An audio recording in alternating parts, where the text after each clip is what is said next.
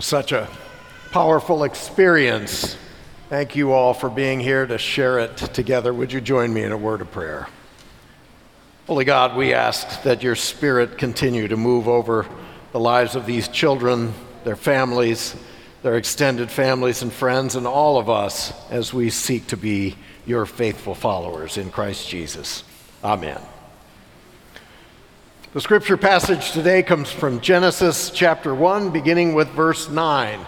Listen for the word of God as it comes to us from the very first chapter in the first book of the Bible. And God said, "Let the waters under the sky be gathered together in one place, and let the dry land appear." And it was so. And God called the dry land earth, and the waters that were gathered together he called seas. And God saw that it was good. The word of the Lord. Thanks be to God. Second passage comes from the very last book of the Bible, at the very end of that book, from Revelation chapter 22. Again, another water image. Then the angel showed me the river of the water of life, bright as crystal, flowing from the throne of God and of the Lamb through the middle of the street of the city. On either side of the river is the tree of life with its 12 kinds of fruit, producing fruit for each month. And the leaves of the tree are for the healing of the nations. The word of the Lord. Thanks be to God. A number of years ago, I went to visit my friend who worked at the National Cathedral in Washington, D.C. Showed me around, and one of the places that he took me was underneath the main sanctuary. There is a chapel, just a small chapel for folks to gather in worship. And down there, he pointed to the floor of the chapel. There was a name on the floor. The name is Helen Keller. Helen Keller, that pioneer advocate for people with handicapping conditions. The story of her life is she lost her sight and hearing when she was a baby, just 19 months old, plunged into a world of darkness and silence. She was lost in so many ways until she was 7 years old and Anne Sullivan taught her sign language. The breakthrough word, because Helen just wasn't getting it, the breakthrough word was when she poured water on her hands and spelled out W-A-T-E-R. And at that moment, the little girl got it. And she said later on that day was the birthday of her soul. Water. Baptism is about the birthday of our soul as we reflect on it. Because it is a day when we are claimed by God. It takes us a lifetime to figure out what that means. The noun baptism is used 20 times in the Bible, but the verb is used over 70 times because baptism is an action that leads to a life of action lived in the grace of God. Water is the primary image. Water is crucial for life. You can't have life without it. It's basic to vitality. And water fascinates us.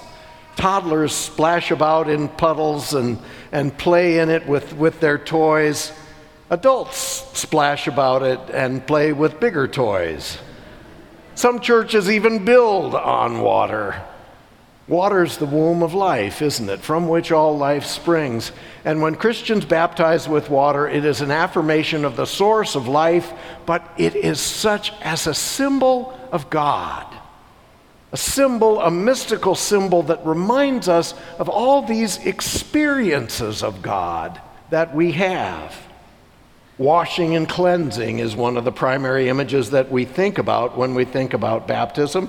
But there are all these other water stories in the Bible that I want to just point out briefly from 20,000 feet today because these are the stories that we grow into. One of which is the story of Noah and the flood. Now, When I read the story of Noah, I remember quite a number of years ago, I was on a camping trip by myself in Rocky Mountain National Park. I'd driven all day and all night to get there, and I knew just the small, quiet camping spot that I wanted. I'd been there before, but when I arrived, the ranger told me that it was already booked for tonight. So I went to a Presbyterian camp 20 miles away and spent the night there, got up in the morning, went into the mess hall, and I heard on the radio that Long Lake Dam had burst that night. And what that meant was the campsite that I was going to sleep in had been washed away. I went up on Trail Ridge Road. I looked down and saw this whole mountainside had been washed away in the flood. The whole mountainside, there were boulders the size of pickup trucks that were floating around. I know they were the size of pickup trucks because there were pickup trucks alongside of them floating around. It was all transformed. The flood washed everything away. And that's the story of Noah, but it's our story too, of our experience of God, that there can be times in life when we think that the world has become so corrupt and nothing can ever change it, and all of a sudden God washes everything away and the world has a new beginning. Baptism reminds us of that story. Baptism reminds us of all these other water stories in the Bible. In the Exodus, the people had been enslaved, but they're brought out of slavery into freedom through the parting waters where they are safe, but the enemy is washed away. They wander in the wilderness for 40 years. They think that God has abandoned them. It's so dry, it's so dusty, and they are feeling dejected, and all of a sudden God brings water out of a rock. Water out of a rock, because we know that experience at some time in our lives when we have felt dry and dusty and parched and like there is no hope, and all of a sudden something bursts and the life flows to us from the grace of God. The exiles wander in the wilderness for 40 years, strangers in a strange land, but God keeps God's promises. And the day comes when they come to the promised land, the border of the promised land, and they come home again to the first time, and they walk into the promised land through water. Because God can bring us home again, even to a home we never had seen before. The prophets give voice to lamentation. They give voice to lamentation, and we know that there are times in life when we want to do nothing but cry. Well, the prophets are doing that. They give an example there of lifting up their cries to God. They speak in lamentation, and they say they want to be a fountain of tears. And if you find yourself feeling like you are a fountain of tears, remember, you're with the prophets in that water story, and God's hope will see you through. The prophets find their voice. They call for justice to flow like a fountain and righteousness like a never-ending stream, a stream of water. Martin Luther King found hope in that passage, didn't he? That water image that helped him guide the civil rights movement. And I said I went to the National Cathedral. There was a second water story I wanted to tell. I was just walking around the halls, looking around in the National Cathedral, and I saw this drinking fountain.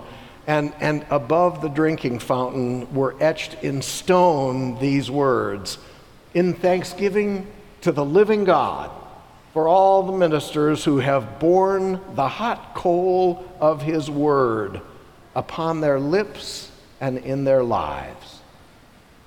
Well, we believe we're all ministers of the word, don't we? We believe we all are called to share God's grace. And that whole idea of every time you lean down to get a drink of water out of that drinking fountain, you think about the inspiration of all those lives and the ones who have borne the hot coal of God's word on their lips and in their lives. Psalm 23 is another water story. "The Lord is my shepherd, I shall not want. He leads me beside still waters. In the valley of the shadow of death." Well, we know about the valley of the shadow of death from our experience in life. And we find an incredible sense of peace that God gives to us like no one else can give. a sense of being led by the still waters. Jesus comes to the woman at the well. He asks this strange woman, he's in a foreign land. He asks her for a glass of water, and she gives him a rationale for why she should not give him the glass of water based on the categories of racism, sexism, and xenophobia of the time. That's what's going on in the Bible. And Jesus says to her, you know, if you listen to what I'm saying, you're going to have living water that will well up in you.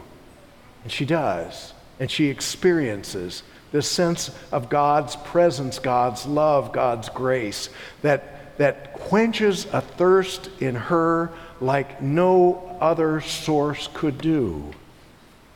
The disciples are out on a boat struggling against the wind and the waves, and Jesus comes to them walking on the water. They're afraid they're going to capsize and drown, but they're even more afraid because they see Jesus walking on water, and it freaks them out. But what happens? They come to listen to him. And because of that, they find a sense of courage. I think in our lives, there's sometimes as disciples, when we feel like the wind and the waves are going to capsize us and we're going to be lost. But Christ comes to us in unexpected ways, in unexpected times and places. And it gives us a sense of courage. The blind man comes to see Jesus. He asks to see again. And this is one of my favorite water stories in the Bible. He asks Jesus to see again, and Jesus spits and dabbles his finger in the spit and the mud and puts it on the man's eyes. And it's sort of like that story out of creation where God forms the human beings out of dust. And this man becomes part of the new creation, and he can see again. And I think sometimes in our lives we can become very obtuse to what's going on around us, and Christ helps us to gain a sense of sight and to see. The wedding in Cana is another water story, a wedding that had run out of fun, and Jesus takes some water and turns it into wine. Because we know where Christ is, the water tastes like wine, and life has a sense of celebration to it. All these water stories, and I want you to know, as according to the Bible, I'm just getting started, okay? I'm just getting started because these are not ancient stories. When we're baptized, these are our stories. They help us to get in touch with all the different things that God does and can do for us. Baptism is our entry into those stories. It's our entry into the family of God. We know that from Jesus' baptism. In the waters of baptism, God affirms him publicly as his beloved Son, as his family. And we're baptized into Christ's baptism, which means that we are all baptized in the family of God. I had some friends one time who asked me if I could come over on a Sunday afternoon to their backyard to christen their baby. They were just going to have a few friends and family there. And I said, I can christen your boat, but I can't christen your baby. Because I'm a Presbyterian. They didn't understand. I said, because in our understanding, when you are baptized, you are entering into the whole family of God. You have to have all of the family there, and God has all these strange relatives like me, but they're all invited. And that's us practicing the world, maybe not as it is, but as it ought to be. The whole family of God, and everyone is welcome. You can't baptize yourself. It's something that is done to you. It assumes the community, the church, the family of God. And it is an entrance into that family. We welcome through baptism. Baptism is also an image of the resurrection. I hate to admit that the Baptists really have it right on their ritual here, because they take somebody underneath the water and then raise them up again. It is an image of death and resurrection. Since you have been baptized into a life like his, you have been baptized into a death like his, you've been baptized into a resurrection like his.